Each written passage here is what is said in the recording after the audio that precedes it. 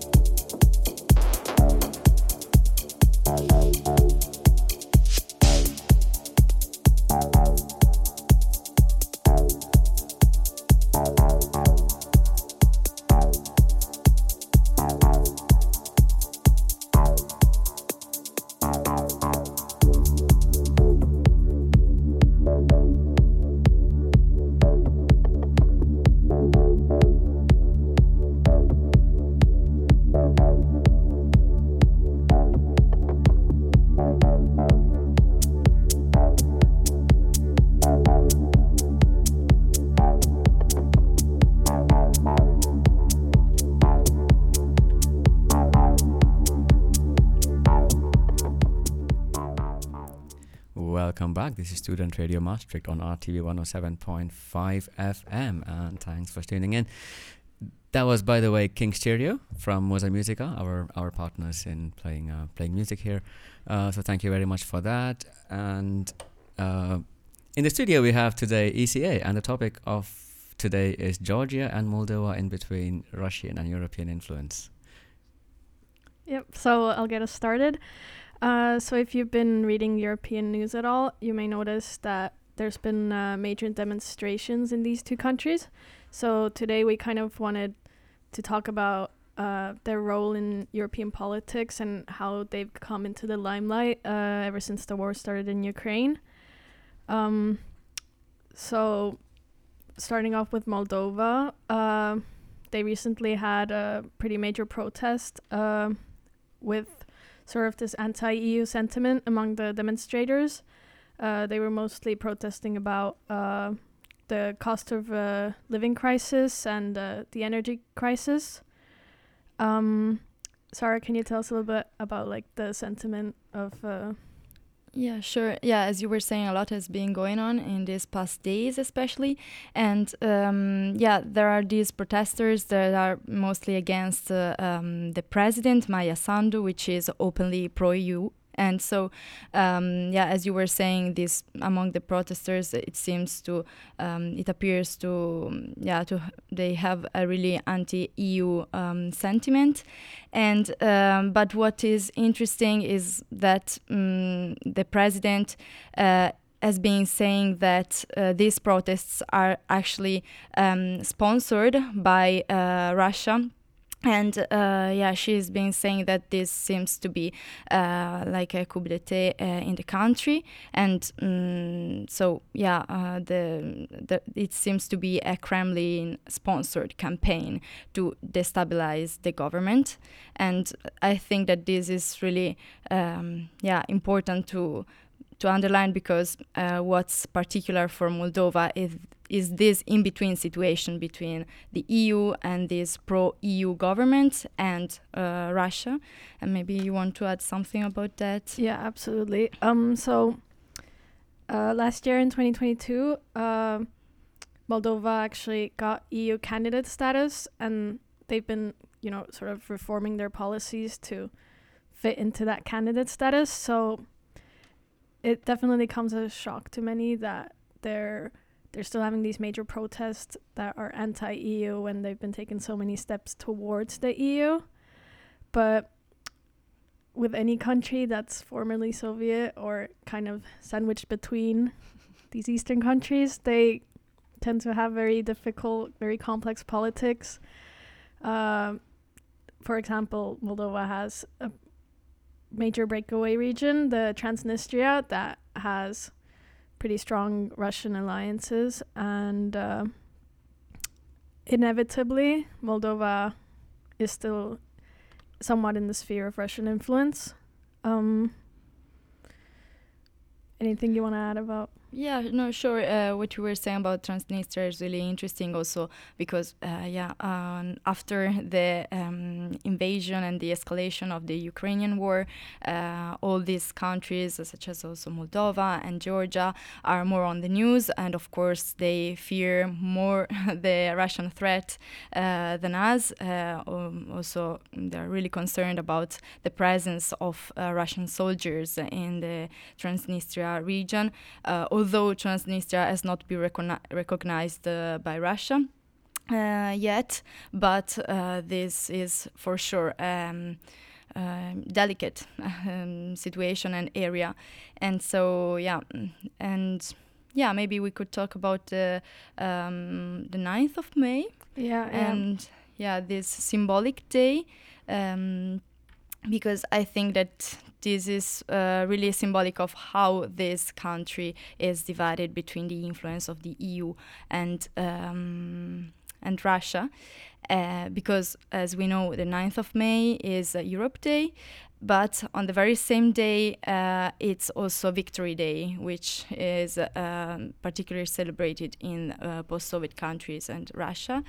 And in this day, in Moldova, there are celebrations both for Europe Day and the Victory Day. And this is controversial because, as we were saying, there are part of the population that is more pro-EU and a part of the population that still is pro-Russia. And now, more than in the past, this overlapping identity is problematic because of the war. And Can you quickly specify what war you're referring to with the Victory Day? What, sorry?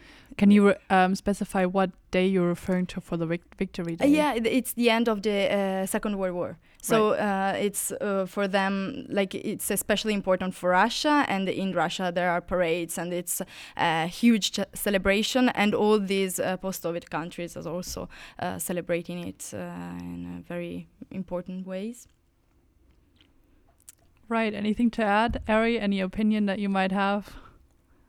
Well, I think we made a pretty good comparison of Agreed, yeah. this Russian versus EU influence in the country, and we'll go into later about kind of what it means to us as we are in the EU. Sounds good. Then we'll be back after the music talking about Georgia, right? Absolutely. All right, thank you.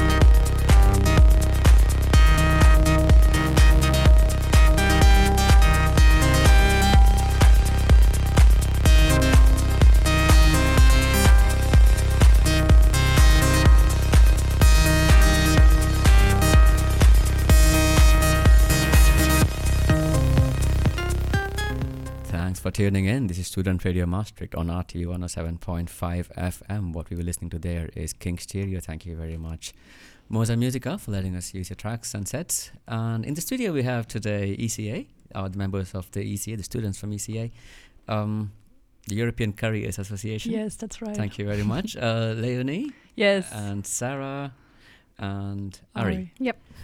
Thank you very much. Yeah, please. And you. Yeah, hello everyone. We're back. I'm Leonie. I'm the host for today and the editress of Blue and Yellow.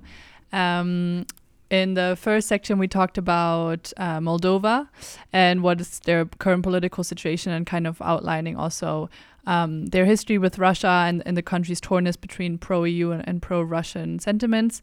And now we want to talk about a bit more about Georgia, why it's important to talk about it, how it's maybe similar to Moldova, but also how it's very different. So yeah, Aari and Sara are gonna kind of inform you about that. So in Georgia, there's simultaneously also in the last week been happening major protests, but in comparison to what was going on in Moldova, these are pro-EU protests.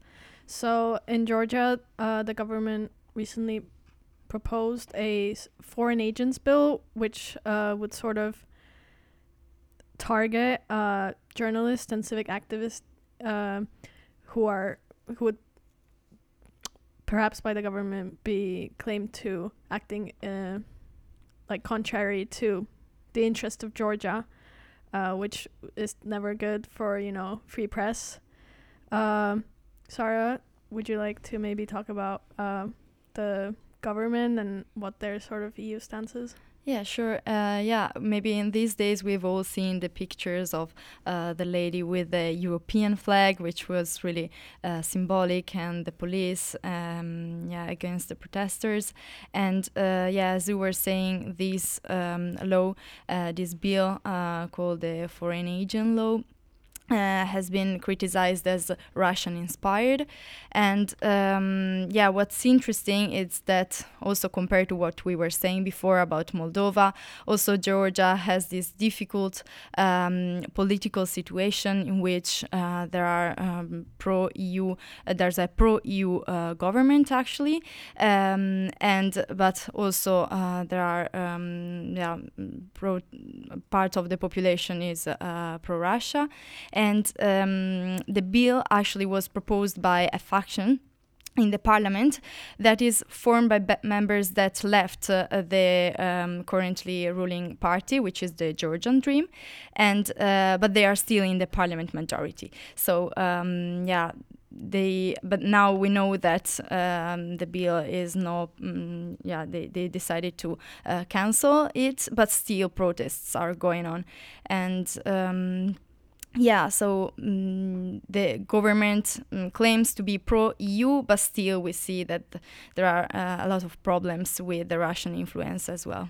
Yeah, I think you can observe Georgia's a bit different to Moldova. Well, actually, no, they're quite similar in many ways, but they don't have candidate status like Moldova does to the EU, although they were, kind of expressing their desire to joined the EU last year together with Moldova and Ukraine. But the EU in June decided that they don't yet deserve the candidate status, and they gave them a sort of list of reforms that they need to do to get this status. And this came as a shock to many, this bill, and, the failure to get the candidate status, because 3/4 of Georgian population see themselves as pro-EU, and it's really a tiny proportion of the population that's pro-Russian.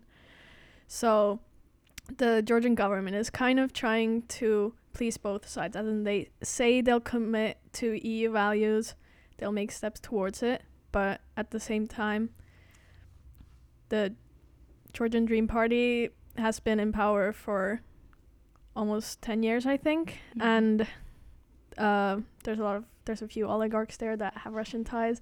And so they still want to keep that tie. They want to please both sides, which... Say there is corruption, Aari. There's corruption, maybe. Yeah, I think what's important to highlight here is that, you said that the EU didn't grant or grant Georgia candidate status.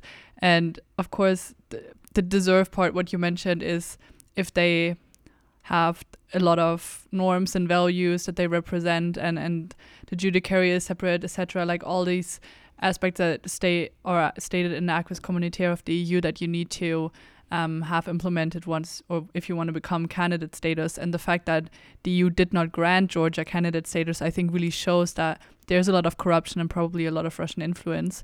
So it's interesting how, as you said, a lot of the population is pro-EU, but actually the government at least seems to not be.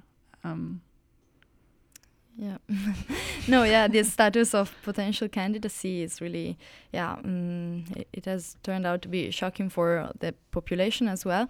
And since we were talking about the ties that there are with Russia, I think we need to mention the Georgia-Russia war of 2008, which was a major event, 5 days of war in August 2008, that ended with a ceasefire promoted by Sarkozy, the French president. But still today, Georgia considers these separatist republics to be Russian-occupied territories. And the majority of the population in Abkhazia and South Ossetia, they are, as I was saying, separatists, but still Georgia refused to recognize these regions, and also the international community do not recognize them. Yeah, and that's like another common theme we see among these two countries is having these breakaway regions that sort of complicate internal politics. And it's also maybe worth to mention like that Georgia has a land border obviously with Russia, while Moldova doesn't, but Georgia has taken in around 100,000 Russians fleeing from the regime. Plus, there's a few Ukrainian refugees as well, 20,000 around. But, their, like, direct border is also probably a very key factor in influencing that.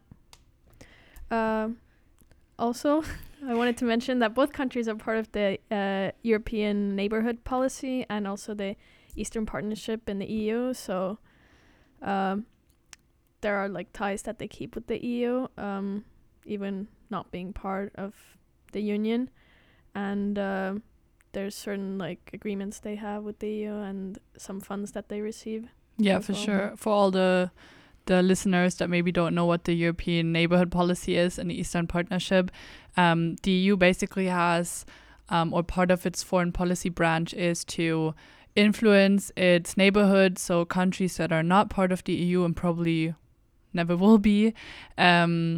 Also in North Africa and more towards the Middle East.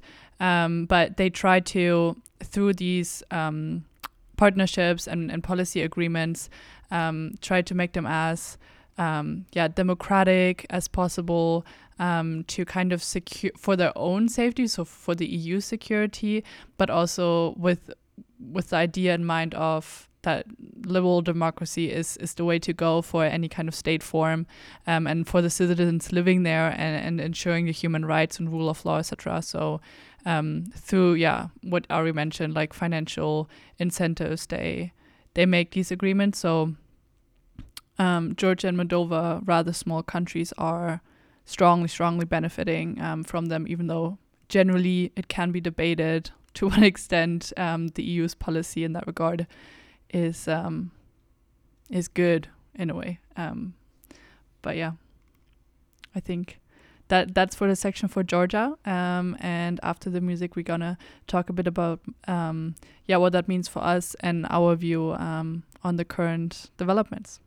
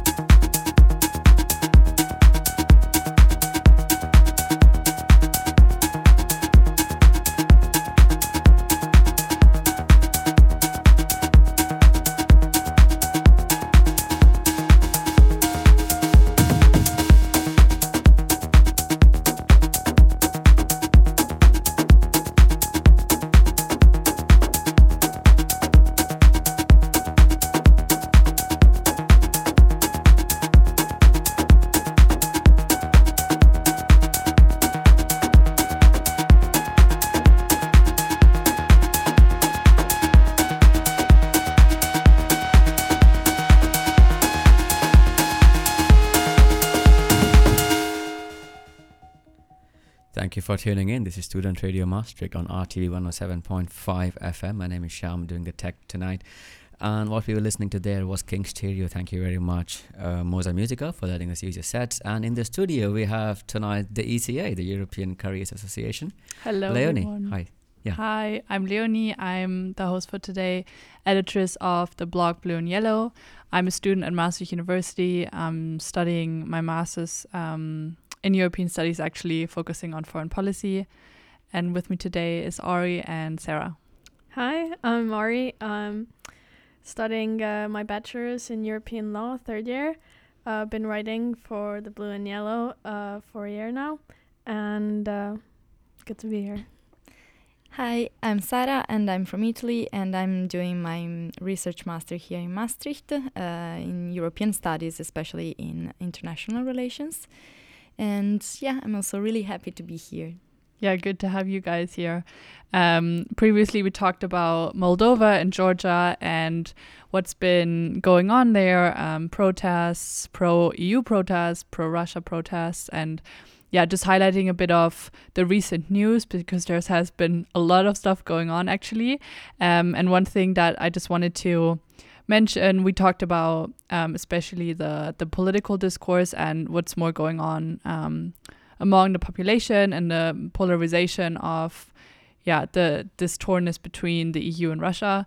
But I think it's really important to also embed this in the bigger context of Russia's foreign policy in the last years. I think what started maybe even in the Georgia war, what just Sara said, but definitely then in Ukraine in 2014, where again Ukraine was was on the road to become closer with the EU, and then we all know that Russia invaded Ukraine and at least took over Crimea and the border region Luhansk and Donetsk.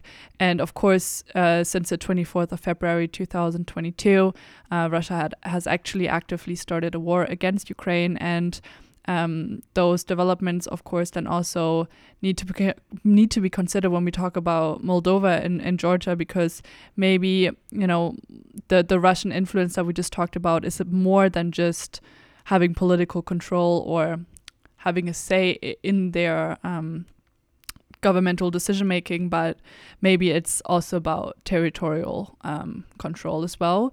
So I think in the context of talking about the EU and what that means for us, especially, we need to also be sure that we consider that. And the DG commissioners, DG Home Commissioner Eva Johansson, she also said that we really also have to support these two countries, not just politically, but potentially also with more support in those regards to ensure their national sovereignty as well. So that's just what I wanted to throw in. But now for the last part, we do want to talk about how we perceive what's currently going on, and also maybe the role of the EU in general. Sure. I think that we could really reflect on what's going on by talking about our perception as European citizens from the EU.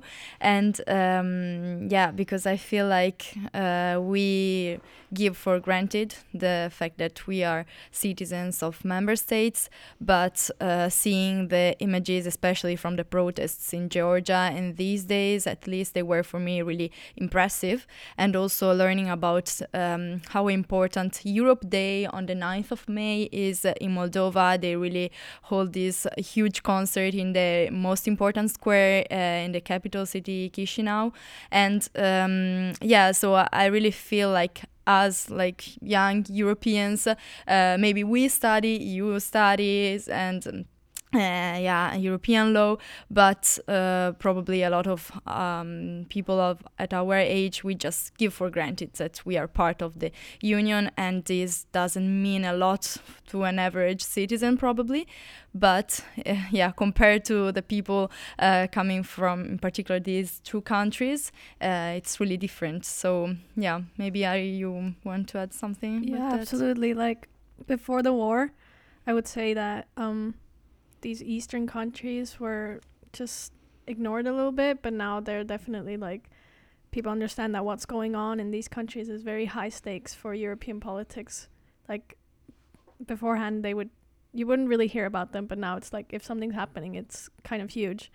And I'd like to add that like in every country there is a political division between politicians that are like firmly anti-Russian, want to sanction them, and politicians that are more neutral and maybe take sort of a softer approach of appeasement towards Russia. But in the East, this division has much stronger consequences. And I'm from Estonia. We were also part of the Soviet Union.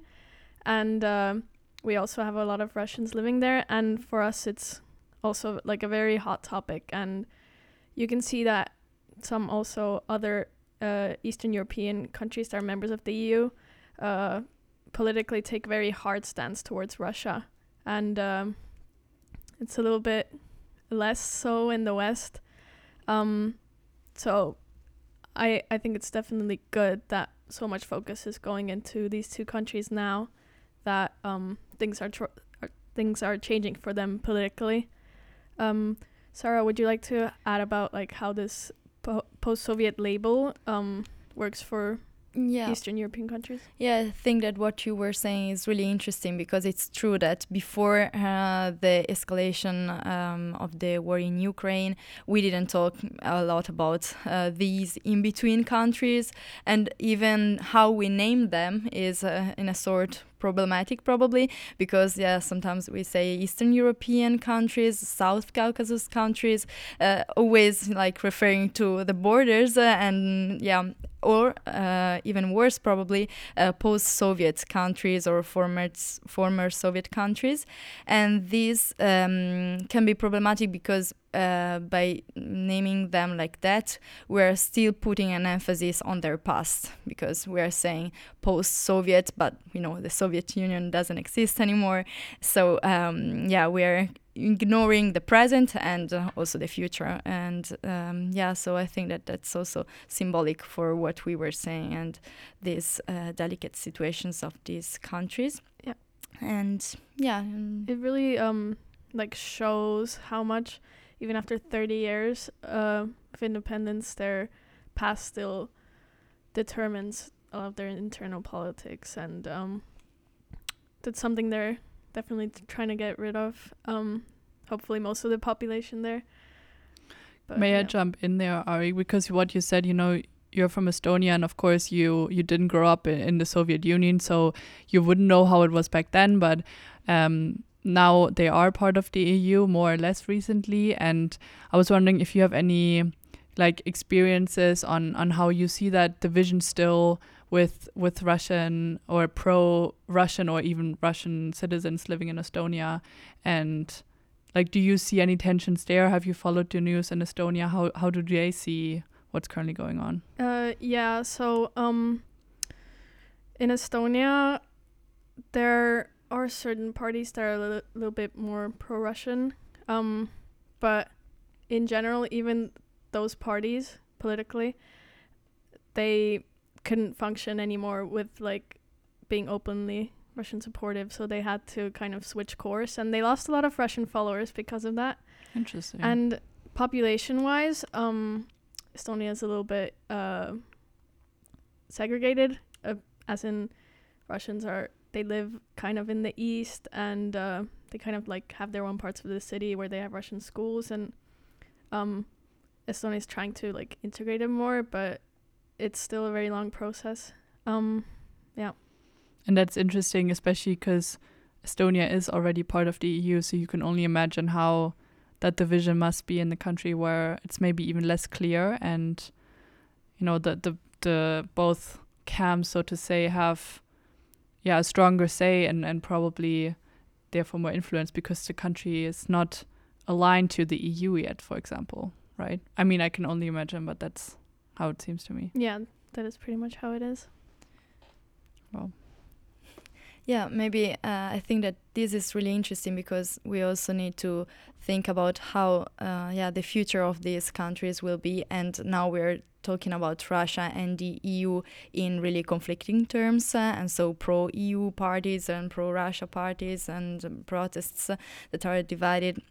based on these differences, but it wasn't always like that. Probably like him after like the first in the first 2000s, this sentiment of confrontation between the EU and Russia wasn't so evident. Of course, now with the war in Ukraine, we have all this rhetoric and there's conflict between the EU and Russia, between democracies, autocracies, and but still, I think that it's really interesting to think about how, in the end, when we hope soon the war will end, how these identities will live again together. Because, as you were saying, there are, as Aari was saying, a lot of Russians are living in Estonia, and all these different regions, South Ossetia and Abkhazia and Transnistria.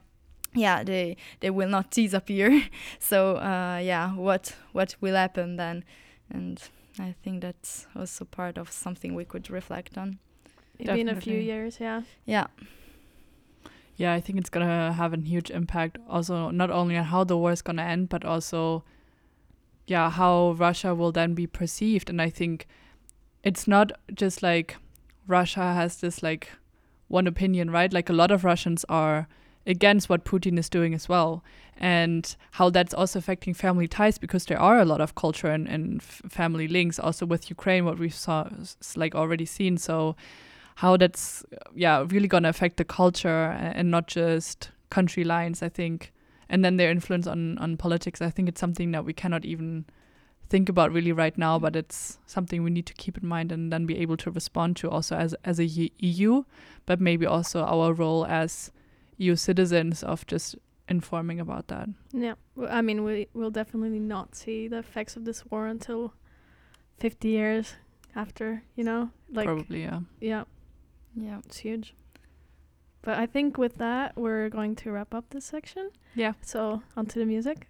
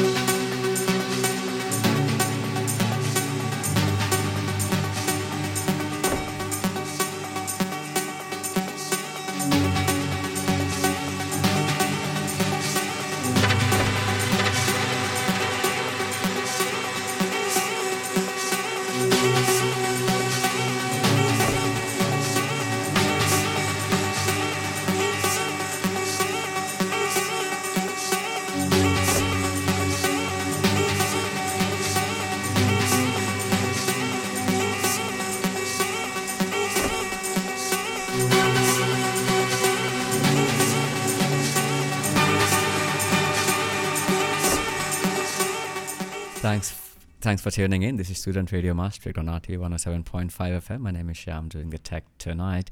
And thank you very much, the European Careers Association, for coming by and really dissecting the news, giving your opinions and views on it. Because, personally, I've also been following the news, but it's always very refreshing to get get opinions, especially from academics. So thank you very much, and also massive thanks to Moza Musica for letting us use one of their sets. This one was by King Stereo. And do you Aari or thank you Sham. So I'm Aari, and in this episode we've been talking about the political situation in Moldova and Georgia, their current protests that happened recently, what this means for European politics, what this means for their internal politics, how these countries are in between Russia and the EU. And I've had a great debate here.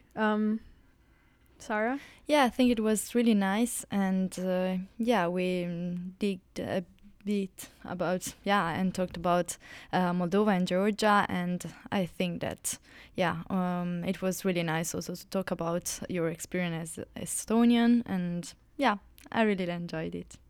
So definitely read more about Eastern European politics, keep up to date with the EU, and agreed. That's my advice. We'll probably be back in a month talking about another topic here. Not sure what yet, but it's probably going to be interesting, hopefully again. So if you can get enough of ECA, Blue and Yellow, and our voices, then tune in a month again. Until then, I wanted to do some promo for ECA, because it's not only Blue and Yellow, so the blog where we are from, that's doing great things and is very active, but also all the rest of our association that are organizing special events and trips and workshops. So generally, if you are interested in any kind of activity that we have organized, just check out our Instagram, ECA Maastricht, and or Blue and Yellow as well, where you can see our latest articles. And regarding our events, so the most recent one that's now coming up is a debating championship, actually, with ECA and partnering with Eloquentia, which is a debating association. It's on March 20th at 6:30 p.m. In late April, we have a day trip coming up to Deloitte in Luxembourg. There's going to be an MEP event and also a diplomat panel discussion later on in the semester. So we have a lot of very nice events in the pipeline, and of course also a lot of socials if you are part of ECA already. So check out that. It's always a pleasure to be here at the radio, and so thank you so much also for hosting us. Thank you very much for coming by. No, absolutely, and massive thanks to RTV for letting us use this studio. Yes, thank you so much. Thank you. All Thank right. you very much. Perfect.